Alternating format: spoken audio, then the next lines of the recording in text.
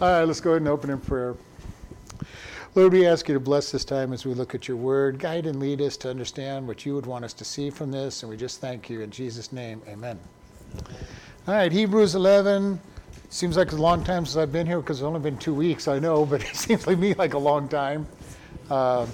Gary, I heard you did a really good job last week. Thank you. We all had a share in it. All right. Hebrews chapter 11. We're going to be on verse 17. Or, excuse me, 7. Did he? That's what everybody told me. They did a good job. So, that's good. We're going to be starting at verse 7. I think I said 17, but we're actually starting at verse 7. Now, the thing about this whole chapter is called the faith chapter. It's all about heroes of the faith. And one of the things that I talked about 2 weeks ago, just to bring this back up, is this really shows us that faith in God will have earthly cost. Because every one of these people that are being talked about in this one paid something for their faith.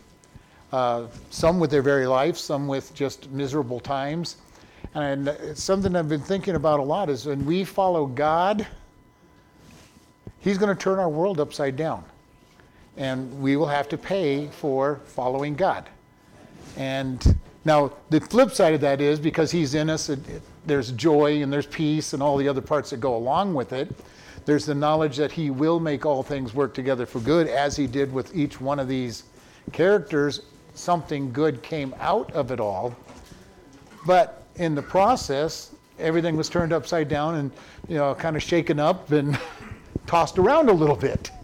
So thus far we talked about Abel, who was killed because of his sacrifice, that his brother was jealous. We talked about Enoch, who was translated or raptured into heaven. And that's as far as we got so far on this chapter. So starting at verse 7. Chapter 11, verse 7.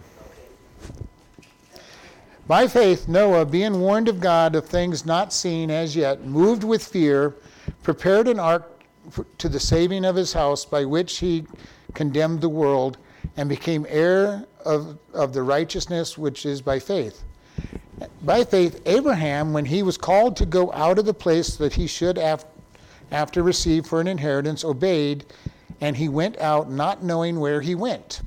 By faith he sojourned in the land of promise, as in a strange country, dwelling in tabernacles with Isaac and Jacob, the heirs with him of the same promise, for he looked for a city which has foundations, whose builder and maker is God. Through faith also Sarah herself received strength to conceive seed, and was delivered of child when she was past age, because she judged him faithful who had promised. Therefore sprang there even of one of him as good as dead, so many as the stars of the sky in multitude, and as the sand which is by the sea shore innumerable.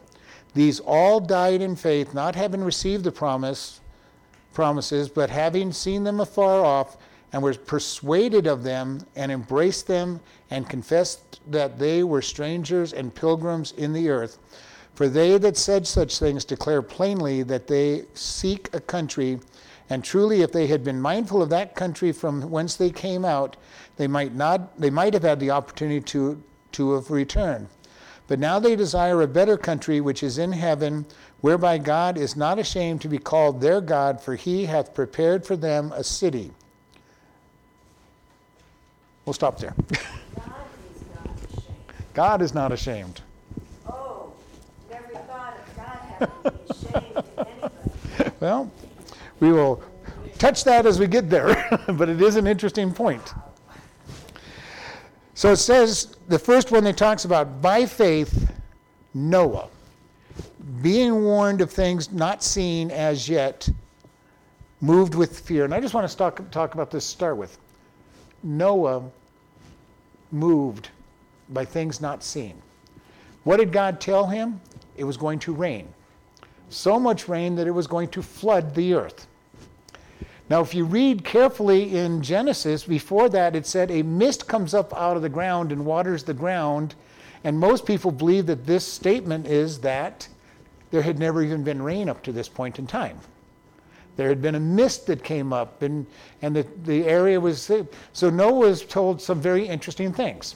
Noah, I'm going to drop water from the sky, and this world is going to be flooded.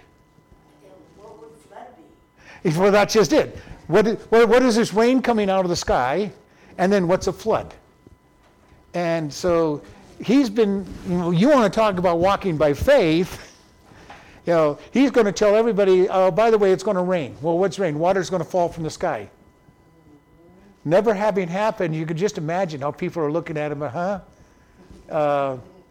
you've really gone crazy, Noah. We knew you were crazy because you kind of obeyed this God and you've been following his rules, but now we really know you're crazy because you're talking about water falling from the sky that's never happened before. And you're talking about a flood. What's a flood? It's going to be water everywhere and flood everything. And people just looked at him as if he was insane. And he got to build this boat for 120 years, telling everybody that rain was going to fall down and flood the world for 120 years. Telling everybody that what's never happened is going to happen, as he's building this big boat in his backyard or his field, whatever. And everybody's looking at him, and this boat became a symbol of this crazy man building this boat for something that's never happened. And they're looking at him as if he had gone insane. And it says he was moved by fear, prepared the ark for the saving of his house. Now, the one thing we know about the ark, it was big enough for 2 of every kind of animal. Not 2 of every animal, but 2 of every kind. All right, and this is something when people go, well, the ark was not big enough to put 2 of every type of animal. Well, you only needed 2 dogs. All right, you didn't need dachshunds and Dalmatians and all these. You just needed 2 dogs. Most likely 2 wolves, because the wolves are what we believe were the original dog of all the dogs. All right, so he just needed 2. He didn't need 2 of the hundreds of types of dogs that have been developed over the years. He only needed 2 of the horse kind. He didn't need zebras and all these other things because they're all of the same kind. He only needed 2 elephants. He didn't need Indian elephants and African elephants and woolly mammoths and all these other things. He just needed 2 elephants. So when you figure he had more than enough room, and people have predicted that if people had wanted to get on the ark, there was plenty of room for people as well. All right? Now, nobody responded to his message. He preached and preached and preached for 120 years while he built this ark. And we're told this in Hebrews. And nobody listened. Nobody responded. And all he had was the 8 people that got on the ark. Now, God knew that's how many would be on it, but I believe that he had plenty of room for more people. And, and it says, he also, by being obedient, condemned the world. This is something that is very important for us to understand. Our obedience to God brings the condemnation to other people because they start understanding that they are not being obedient. And we've talked about this many times. Just our presence, bringing God into the presence of somebody, and the obedience that we have to God makes them feel uncomfortable.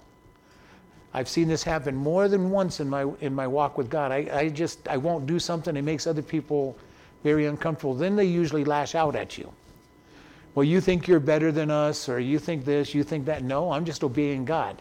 If that bothers you, that's not my problem. All right? If you're being bothered by my obedience to God, that's not my problem, that's your problem. All right? I'm not having a problem with your disobedience. That's between you and God as well. And so we want to just understand that he, by building this boat, preaching to them for the time, basically sealed their condemnation when they failed to receive. And remember it said that God closed the door to the ark when the rain started falling. And I kind of understand why God closed the door. Because if Noah had done it and people are pounding on that door, wanting in now that the rain is falling, that compassion, it had to have been very heartbreaking to him to hear people pounding on the edges of the ark and screaming out for hey, we believe you now. The rain, this rain stuff you talked about is falling from the sky. We believe you now. And it was too late.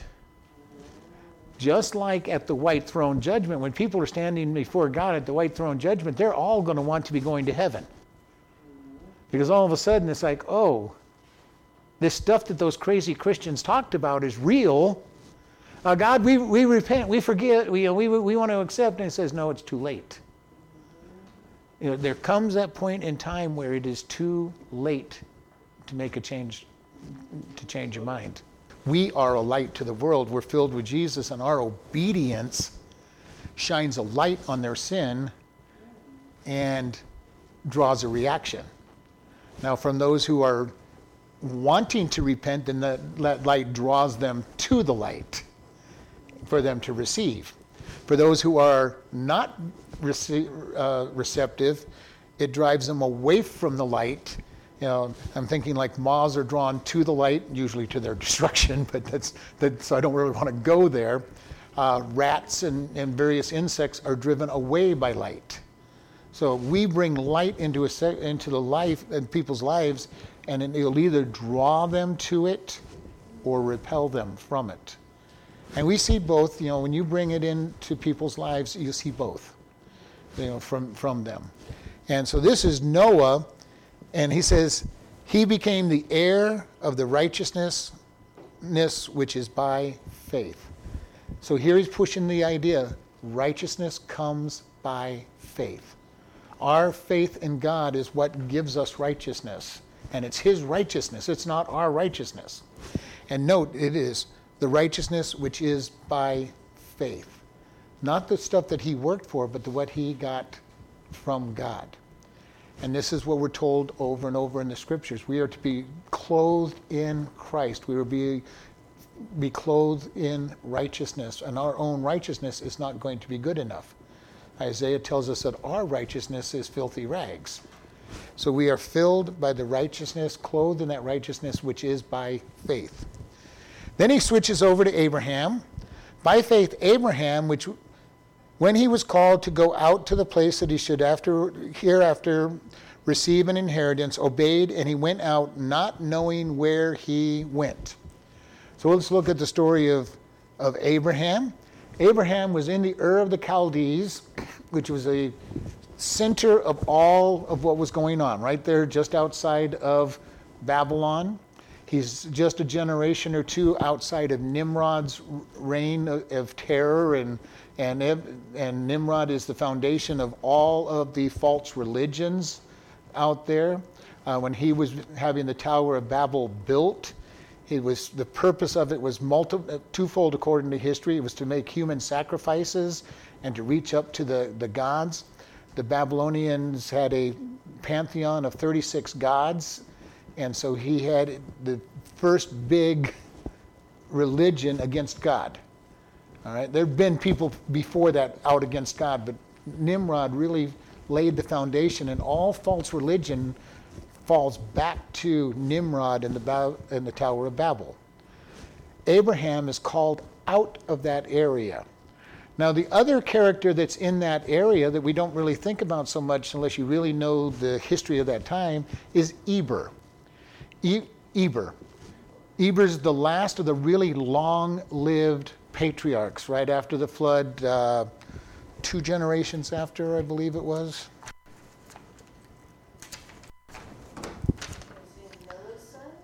No, he was. You had Noah, Shem, Eber, so he's 3 generations out from Noah. And he is the last of the really long-lived patriarchs.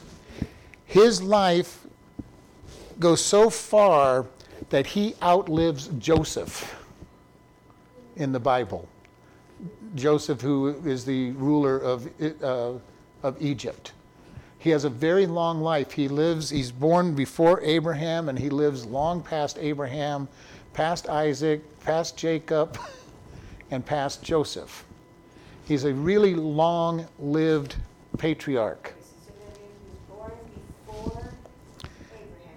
Born before Abraham, and lives to be well past Joseph. All right? 400 years. His lifespan was 600. Moses, sorry. Yeah. Okay. Yeah, he's going to... No, Moses, he doesn't live long enough to meet Moses. But he does live, I can't remember off the top of my head, but he's one of the last one. He's 600 or 700 years. He lives, and he is righteous. He follows God. Eber is also the founder of the Hebrew nations. All right? All Jews are Hebrews because they're related to Eber, but not all Hebrews are Jews. All right?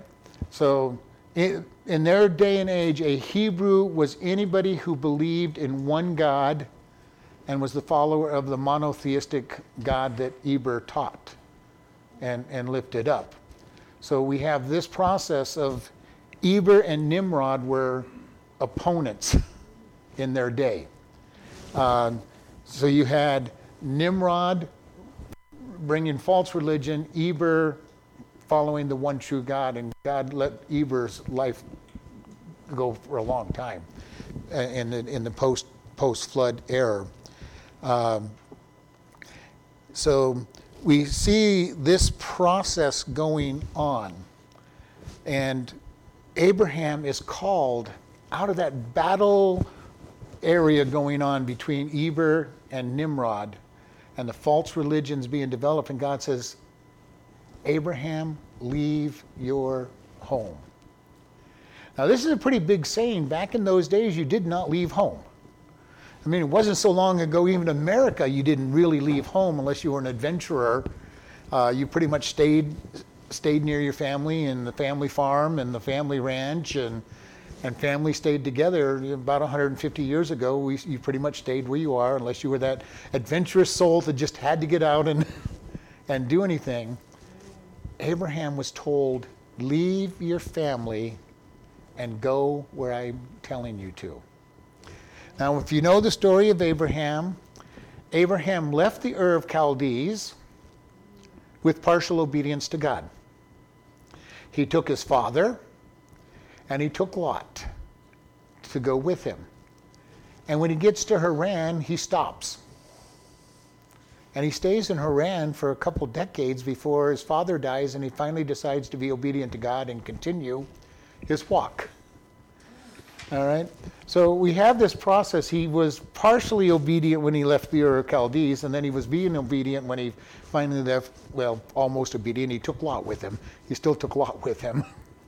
And Lot caused him lots of problems and caused him his descendants problems, because out of Lot comes two nations that are against Israel for their entire existence. Because Lot's girls who get pregnant from him when he runs away from Sodom and Gomorrah's destruction end up having two nations that are going to be trouble for Israel. Abraham took him because he had no children of his own.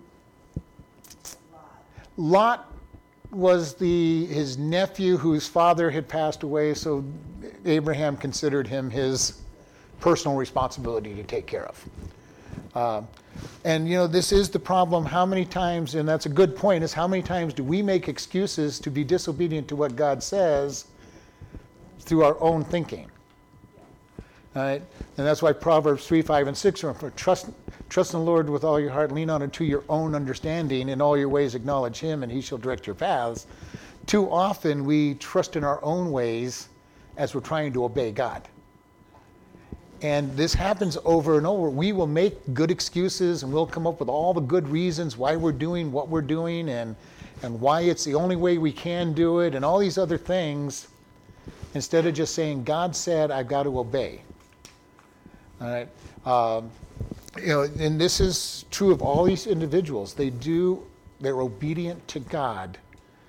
And for Abraham, I mean, everything gets dropped. They don't look at his disobedient part, but they just talk about how obedient was. And this is the good news for us as well.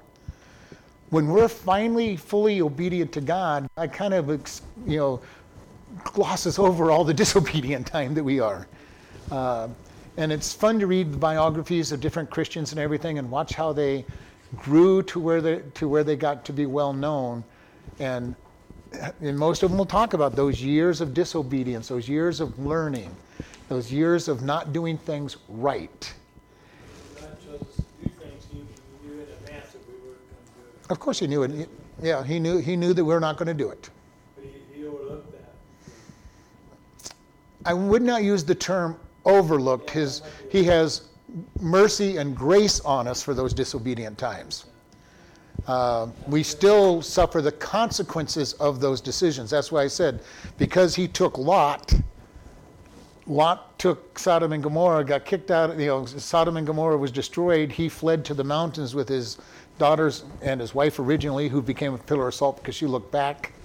And they stayed up in the mountains, and he had no intention to ever leave those mountains again.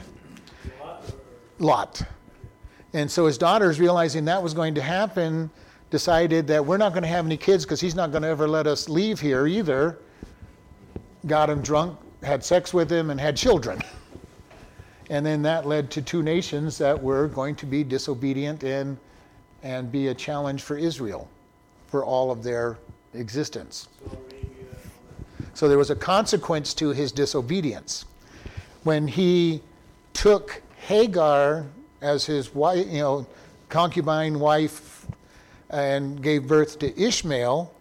Ishmael is the founder of many of the Arabian Middle Eastern nations who are still a thorn in the side of Israel. Sin has consequences, and oftentimes long-term consequences. Now, God's attitude toward Abraham is that he was a righteous man and a very, very godly man. Because of God's mercy and forgiveness, that he says, okay, you did these things, I'm still giving you what I promised you, but there's now going to be consequences for those disobedience.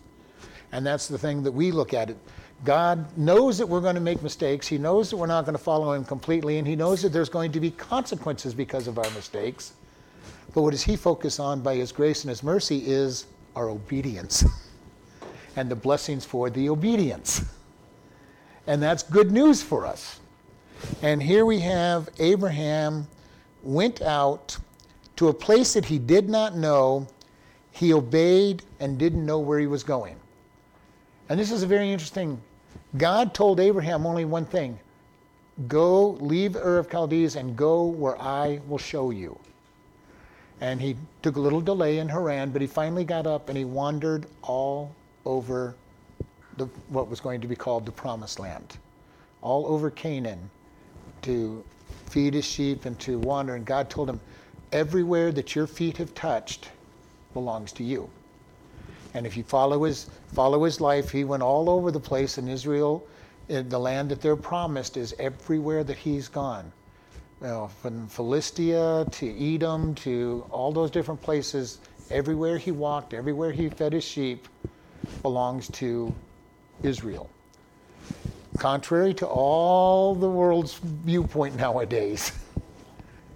Then it says, verse 9, by faith he, we're still talking about Abram, sojourned in the land of promise as in a strange dwelling, a country dwelling in tabernacles with Isaac and Jacob and the heirs with him of the same promise. So he says all through this promised land he dwelled in tents. And as is in cattle, in one place, they'd move to the next place, and he just kept constantly moving from place to place.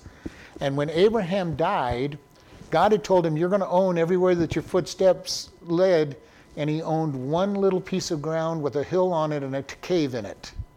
And that's all he owned at the time of his death. And he only had one kid. By the time he died, he had a grandson Now, it's kind of funny because when you read Genesis, it's so strange because it takes Abraham, takes him all the way to the end of his life when he dies and he's buried. And then it takes Isaac and moves from Isaac all the way to the end when Isaac dies and is buried. And then it takes Jacob's story and takes Jacob's story up until Joseph becomes a key feature on it. But there's a huge overlap on all their stories. And because you have Isaac getting all set for the death of his father, all prepared for his death of his father, and he doesn't die before Jacob is born. And Abraham's still alive when Jacob is born. Abraham's still alive when Joseph is born. And yet when you read the Genesis, it's like until you start comparing the ages of everybody, you don't realize that they're all overlapped because of the way they tell the story. So you have this whole process of these individuals are going to live a long time, but not seeming to be so long. And then we have the whole thing that Eber is overshadowing all of them. And in case you don't know, but Shem is going to overshadow that period of time. Shem and Eber are all alive during this time that Abraham is being alive. Back to our patriarchs. Shem is still alive during this period, during Abraham's life. We have a lot of these guys old, and we don't even recognize it because they're just kind of mentioned and then thrown out, and never thought about. But these guys have a long lifespan. Because I think it's been very important to see these things. Because I never even noticed it. I'm going, okay, this person's age is this long. This person. Then I put them out on a timeline. I'm going, oh, there's a lot of overlap here. These guys all could have known each other. Now, I don't know how well they knew each other, but they could have very well known each other. Noah, lives to be long enough to have met most of these guys too, as far as Abraham and Sarah and everything. He's alive in that same period of time because he lives 400 years after. So there's a lot going on here that people, until you see the grid, don't understand. Many of these guys are contemporaries to each other. Now, it doesn't mean they all knew each other, but Abraham, when he's living, he knows he's in the region there. Eber is big. Where was Noah during this time? Where was Shem during this time? They were alive when Noah was born. Interesting. Noah, did he know Shem? Could he have gone firsthand experience with these guys? There's nothing in the scriptures telling us he did, but they lived long enough, and that was in the area that they were. Somewhere in that general area would have been where they had been living. Now, of course, Noah at that point is pretty old, but Shem does live to be further in. So, who knows what it is? And would they be thinking, we're 400 years, 400 years in the flood? People are looking at Noah saying, well, yeah, you talk about this flood, but where's the proof of the flood? How short is our memory spans? Even for us in our day, how many people really remember the history of America? 250 years ago, and people are rewriting the history and forgetting and very important pieces of information. In this case, you would have been able to talk to the people who lived it, but still, they're old. And they're going, these guys are getting forgetful. Look, they're fanciful, they're making the story sound bigger and more important than it is. So there was all of this going on, and Satan moving against it, and people starting to be disobedient and not wanting to follow God and all the process that comes down into this. So we have all of this going on, and it says that he dwells in this realm. And I love verse 10, for he looked for a city which had foundations, whose builder and maker is God. Abraham's vision was not on this world. He was looking for the place that God had in store for him. We as Christians, we should be looking for a home that's not here. Our home is heaven. And if we're not looking at heaven as our home, then we get stuck in this world and the craziness of this world. And I was listening to one of the people talking on the radio earlier today, and they were talking about, people will say, I want to go to heaven, but not right away. And he goes, how wrong is that? I want to go to heaven as soon as God's ready to have me go to heaven. If he wants me to go tonight, I'm more than happy to go to heaven. Now, Become accustomed to this world so much that that's exactly what he was saying, especially in America. I want to go to heaven, but I'm not in a hurry. I'm not in a hurry to go to heaven because I'm having so much fun. I've got my cars, I've got my nice house, I've got the food on my table. So for Americans, we tend to not be in a hurry to see heaven because we think we're in heaven already for some reason, because we've got all the stuff. And he's going, if you go to the third world where they have nothing, heaven to them is, let me get there. Can I go there today? All right. And so the question for us is, are we looking at a city whose founder is God, or are we looking at this world? And we can't get ourselves tied into this world and stay focused on God at the same time. And we're all guilty of it in America, especially of how nice things are. And we do have this process, how can these things happen in America? Well, America wasn't heaven. Never has been. But we did start on the right foundation, so it was better here than most places in the world. And we're quickly losing that status as we're getting further and further away from God. But Abraham says, the story of him is not looking at this world as his home.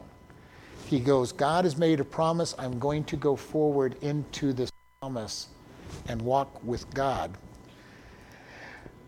Then in verse 11 it says, through faith also Sarah herself received strength to conceive seed, and she was delivered of a child when she was past age, because she judged him faithful who had promised. Therefore sprang there even one, and him as good as dead, and so many as the stars of the sky in multitude, and as the sand which is by the sea shore innumerable. The story of Sarah. What did Sarah say when the angel told Abraham, you and Sarah are going to have a baby? It said that Sarah laughed. She was in the tent and she heard that and she started laughing. Probably not a belly laugh, but right, sure. Why? Because when you read Genesis, it said that she was past the age of having a child. In other words, she had already gone in past menopause into there. She was not having her periods, and she's going, yeah, right, I am not going to have a baby. And yet, it says that she believed. Because she did eventually believe. And again, it's one of those pictures I love, because how many times do we hear from God, and our first instinct is to say, yeah, right, God, that's going to happen. I'm going to start a ministry, or I'm going to do this, or you're going to do this, or I'm going to see this from my kids, or whatever it might be that God has told you. Many times our first thought is, yeah, right. And that was Sarah's first thought. Not going to happen. God, I don't know who this person out here talking is, but with my husband, they know that we're supposed to have a kid, but they don't know what they're talking about because I can't have kids anymore. But it is so important for us to understand miracles still happen. God still works if we're looking for him to do so. Now, if I'm not praying for these things to happen, then I'm not going to see any miracles. Now, just because I pray doesn't mean that I'm going to see a miracle. I've prayed for lots of people to be healed, and less than 1 or 2% of them have been healed. In America, we see less of these things because we tend to rely on doctors and science more than anywhere else. In the third world, we see a lot of these type of prayers going on because in many cases they don't have doctors nearby. And so people are praying for these things to happen and expecting God to do something more than we do in America. So in America, we have the great advantage of religious freedom, Bibles everywhere, churches everywhere, great giving to God. But the flip side of it is we're so dependent also on the world, which takes us back to Abraham looking for a city with the foundation in God rather than this world. And it is really hard because we get infected so easily with the world's way of doing things. And it really is. We think, we get sick, and instead of thinking about praying for our sickness, what's the first thing we think of? Got to get to the doctor, got to get to the urgent care. And I'm not belittling it. I mean, I thank God that we have a medical system in America that allows this to happen. But should it be our first thought? Should prayer be part of our process first and then go see doctors? Because doctors are used by God, and I'm not going to say they're not. But for us in America, we think about the doctors first. We think about the aspirin and the penicillin and the antibiotics and everything first rather than prayer. And I think we probably should kind of twist that around a little bit and say we're going to go to prayer, and if God chooses to use the world's way of doing it, then fine. But if he chooses to do a miracle, even better. But we need to be careful about this. So back to Sarah. Sarah, who's past menopause, ends up receiving this baby because she did judge him faithful. After she lied, why did your wife laugh? And she goes, I didn't laugh. But eventually she came to the conclusion that if God says something, then I'm going to believe it. And again, what I'm loving in all these stories, except for Noah, is people's obedience. Even when it was slow to be obedient, God still says they were obedient. There was still obedience, and God's blessing and his mercy and his grace says, we're just going to skip over the parts where they were disobedient, and we're going to jump right to saying, by faith they were obedient. And I love that. Which means to me, even though there's going to be consequences, no matter how many mistakes I make in my walk with God, as long as I keep following him, his testimony of me will be, he was faithful. His testimony of you will be that you were faithful. No matter what mistakes you made getting there, he's going to say, you were faithful. Now, that doesn't rule out the consequences for the disobedient times. All right? But it does, the final testimony by God, faithful. And I love that. Each one of these individuals, so far, we're seeing this idea that they were faithful in the long run. And then it comes down to verse 12 says, therefore sprang out even of one, and him as good as dead, because remember that Abram was also 100 years old when this happened. And he had not been able to have children with Sarah for the decades that they'd been trying. Now, he did be able to conceive the one time with Hagar, and we don't know if that was the only time he slept with her, but he had one child up to this point in time, and he's 100 years old. And God says, okay, now you're going to get to have your child with Sarah. She can't, by earthly standards, have a child. Abraham, you're a little old. You're not supposed to have children either, but now the two of you are going to have a child. Now, Abram also had more children after that. If you don't remember, when Sarah dies, he marries Keturah and ends up giving 12 kids. So in all, he gives birth to 14 kids, most of them after he was 100, 13 of them after he was 100. All right. So when God restored it to Abraham as well, he was restored completely. All right. And ended up having lots of children, but he treated the other ones as not part of his family. And God always said that Abraham had one child that mattered. The rest of them were not the children of promise. And the children of Keturah were never included in his inheritance. He gave them their gifts and sent them away. And they also made up the enemies of Israel. So all these people that say Abraham has given birth to outside of Isaac are troublemakers for Israel because they all inherited the promise of becoming nations. They're not the nation that God wanted, but they all became nations. Ishmael ends up with 12 different children that creates tribes against Israel. And then he has 12 other children that end up. So there's 24 families that are directly related to Abraham that caused trouble to Israel. plus 2 from Lot that caused trouble for. So there's 26 different nations that are causing trouble for Israel because of the disobedient times that they've had. That's a lot of consequence for the disobedience. And that's long-term consequences that they have. So there's, we really want to be able. God says they were obedient, but for all those disobedience, there was long terms. Now, in the book of faith, in the chapter of faith, they're not going over the disobediences. They're just going into all the good side that comes from that obedience. And then it says that and out of this spring, and even if it's good, so many as the stars of multitude, and as the sand of the seashore innumerable. That was the promise to Abraham. Your descendants will number the stars of the heaven and the sand of the sea. Now that's a lot of kids.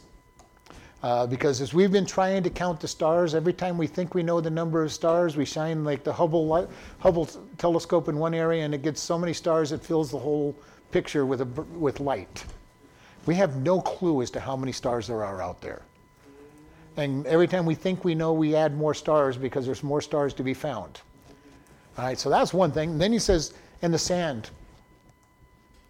Well, I have never tried to count the sand on the beach. Now, the scientists apparently have. They've taken samples of certain size and then multiplied it by there's this much sand in this cubic foot or cubic inch, and then we multiply that by all the sands out there, and they come up with some crazy number, but it's a lot of kids. It's a lot of kids that are out there. Basically, he said, Abraham, kids. Nobody's going to be able to count your kids. And the Israelites have been having kids ever since. And then you add spiritual children, possibly, with the Christians that have come through Jesus Christ being adopted into the family of God, and you get an innumerable number of kids involved with this sound, just as God promised. And even during the time of the Hebrews, they were saying, there's lots of us Jews. We're all over the place. There's lots of us. And so we have this process going on. And then it says in verse 13, all these died in faith, not having received the promise, but having seen them afar off, and were persuaded of them, and embraced them, and confessed them as that they were strangers and pilgrims on this world. They had not seen the answers. Each of these examples that he talked about never really saw the fulfillment that God had promised. A perfect world that was to be coming back into existence. The answer. Abraham did not see his children. He lived long enough to see Jacob, or know of Jacob, and his, and all of a sudden he's got great-grandchildren, and Jacob's having kids finally. And he's going, finally starting to see the fulfillment of this statement. Jacob was so in a different land. Well, yeah, that's what I'm saying. You probably heard of him. And we don't know. I'm just perspective, because you're right. He's back up in Haran, and Abraham is down in the Promised Land. But there was communication back and forth between these families, I'm sure. I mean, it wasn't total. Of course, Jacob was hiding, so they may not have heard about the kids. All he knows is, I have 2 grandsons. Where's the rest of my kids? So it is possible he'd never heard about Jacob and his kids. Or he had. I know the communication was better even back then than we think it is. It wasn't as good as our day, but it's always been said that news travels fast, and oftentimes the news would travel faster than the newspapers or the couriers got there. Somebody else had already got the news to these people long before that, or at least rumors. So we don't know. But Abraham dies knowing only that he has a child, 2 grandchildren, maybe knows of some of the great-grandchildren, but he's still not seeing a multitude. And His promise was that you are going to be the father of nations. I'm absolutely convinced that he was sure that he was, by the time he's getting to be 100, he was expecting to have dozens of children all over the place, and those kids were going to have kids, and he was going to go, I am well on my way to being a nation. And he dies definitely knowing about his son and his 2 grandsons, may or may not know about Jacob's kids and Esau's kids, and going, how many times we might have gone to God, okay, God, it took you a long time to get me this kid. Now, where's the, there's no grandchildren yet. Where are the grandchildren? I'm supposed to be a nation by now. And, I can almost picture that he had some complaints going on about all of this.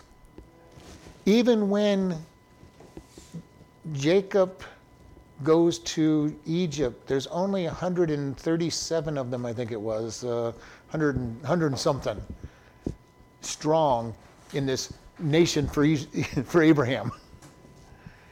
And then just 3 generations later, they leave Egypt with over 3 million individuals, most likely. All right. We know there's 166,000 fighting men. Most of the fighting men probably were married, so that brings us up to 1.2, and then most of them probably had children, which pushes us well over 3 million people.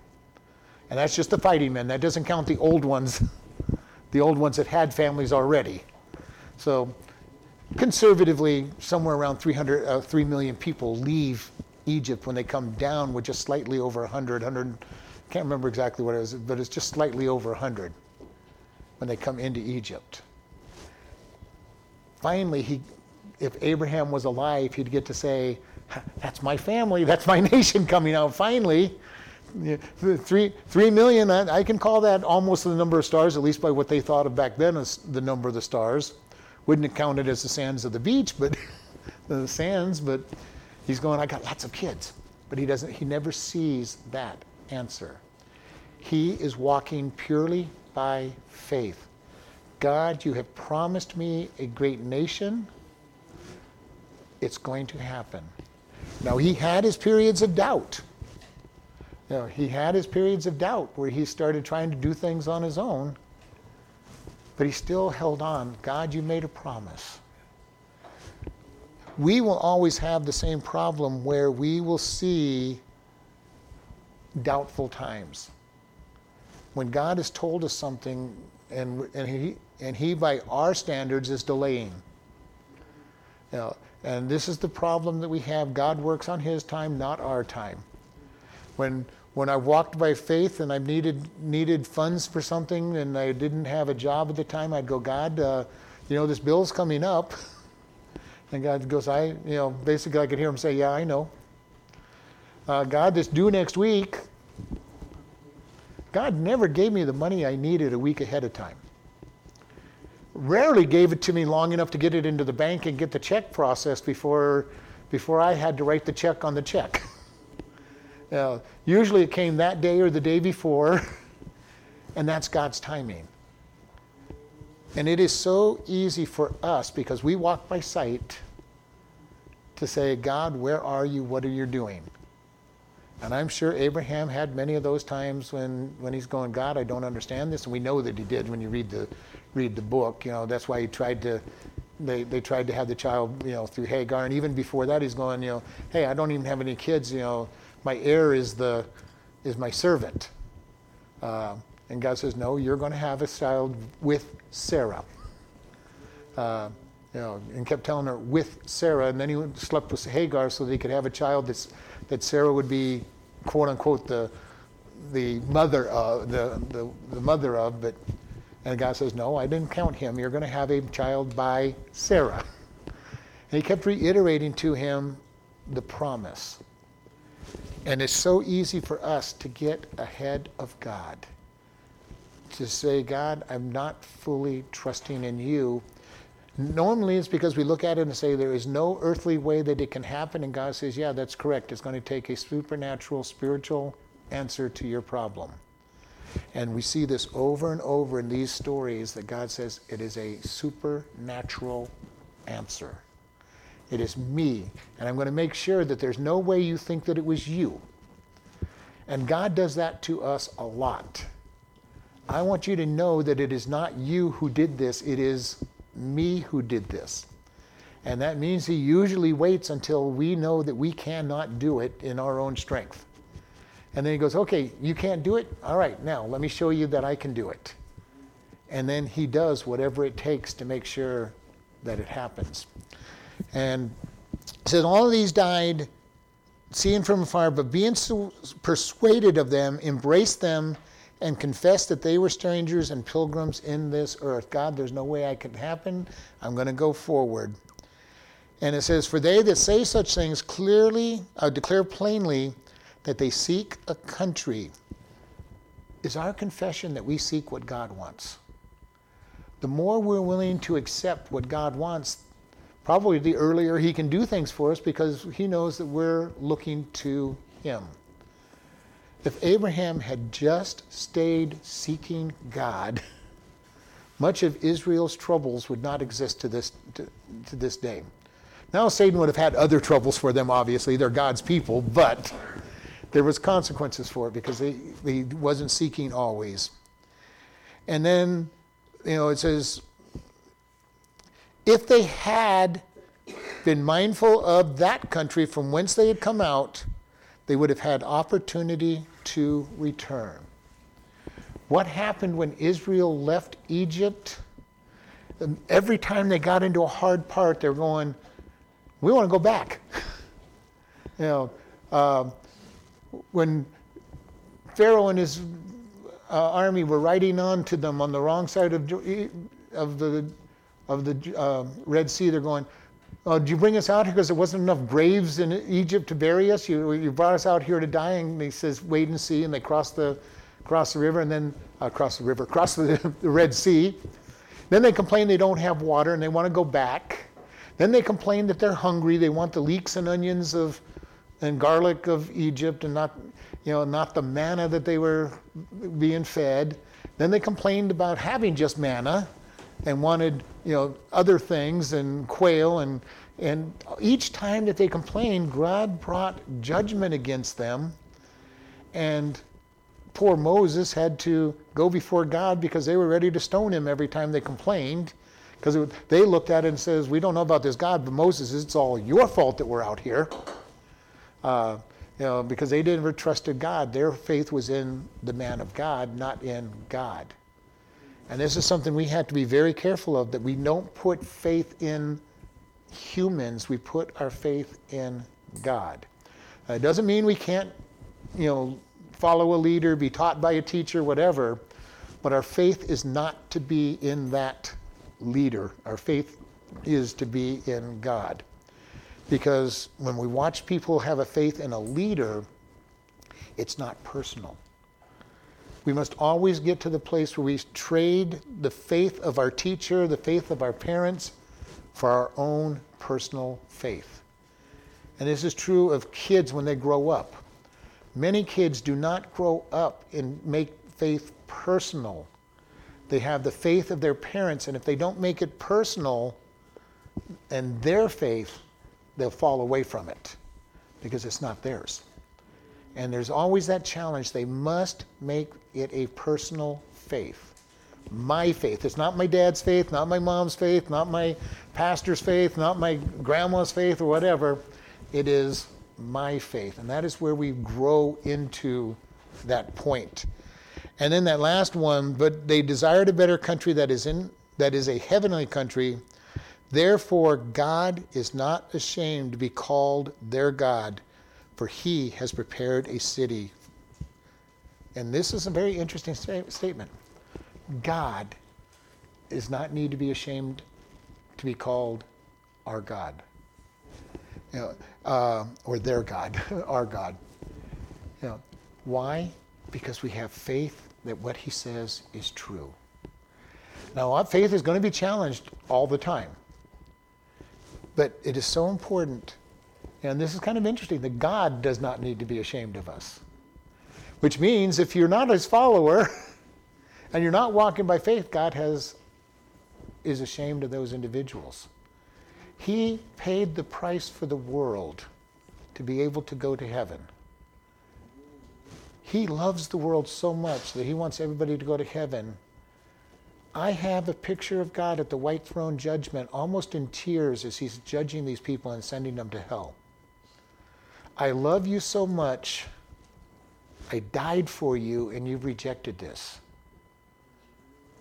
I had this opportunity not to be ashamed of you. Now I'm ashamed of the reaction that you've got and the direction that you've moved in. And be able to say to them, you're guilty. You're being condemned forever. When I paid that price, I can't even imagine what that would be like. You know, the idea that he paid such a heavy price for their sin to be rejected as they're standing before him to receive what they've asked for, judgment. And even then, he loves them. God is not up there in heaven as he's sending people to hell, clapping his hands and all excited that, all right, you're another one going to hell, another one going to hell. It's breaking his heart that they have rejected him. They've rejected the gift. And he's not up there joyfully sending people to hell. I don't even believe that he's going to joyfully send Satan to hell, even though Satan totally deserves it. Satan, it was his creation as well. Satan was the chief archangel before he fell. There is no joy in having to condemn your creation. This is the idea of even a parent who has a totally rebellious child. Generally, if they have any love in their heart, any true love in their heart, loves that child. Even though they may know that they deserve the punishment and deserve the hard life they have, they still love that child and will be heartbroken by what has happened to that child. That is God's attitude toward the children of this world that reject him. He is not getting up there, jumping up and down, excited about judging these individuals. And so we want to keep this in mind. This is how we need to deal with one another in the lost world. God loves them. Even those people that we think there's no possible way that they could be loved, God loves them.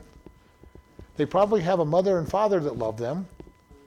And if we're truly walking in God's love, we should be exhibiting love to them as well. And so this is all of what's coming in here, that God is not ashamed of those who come to him in faith. And it's kind of an interesting statement, to be able to look at. And I had caught hold of that one, that God is not ashamed to be called their God. And so we want to keep this all in mind, and we're going to stop here. I knew this chapter was going to take us quite a while to get through. Mostly because I want to go over the stories of all the people that are out there so that we can remember those stories. Lord, we ask you to bless this time. Help us to stay faithful to you in all that we do. Help us to know and remember you and to have faith in what you have told us and to walk in that faith and walk in the power of your love and your kindness. And we thank you in Jesus' name. Amen. Listening friends, do you know God? Not just know about him. Today is the day to decide to become his child. God loves you, and Jesus came to die for your sins. In Romans 3:23, we are told, for all have sinned and come short of the glory of God. We all have sinned. God says the penalty for sin is death. Romans 6:23 says, for the wages of sin is death, but the gift of God is eternal life through Jesus Christ our Lord. We sin and deserve death and hell. However, Romans 5:8 says, but God commended his love toward us, that while we were yet sinners, Christ died for us. God loves you so much, he died for us so that we can be forgiven and have eternal life. How do we do this? Romans 10:9-8 says that if you shall confess with your mouth the Lord Jesus and believe in your heart that God has raised him from the dead, you shall be saved. For with the heart man believes unto righteousness, and with the mouth confession is made unto salvation. Today is that day for you to come to God and truly know him. Do you know him? Do you want to know him? Pray in your own words like this: God, I know that I am a sinner and deserve punishment. I believe that Jesus died to pay my sins. Forgive me and help me to turn from my sins and to live for you. If you have asked this of God and truly believe you are God's child and part of his family, we encourage you to do these things. First, tell somebody that you are saved. Second, start reading the Bible each day. We recommend starting with Ephesians and then the Gospel of John. Find a good Bible teaching church. If this is your day of salvation, you can contact us and we will send you a booklet to get started on your new life and are available to help you with any questions you have about the Bible.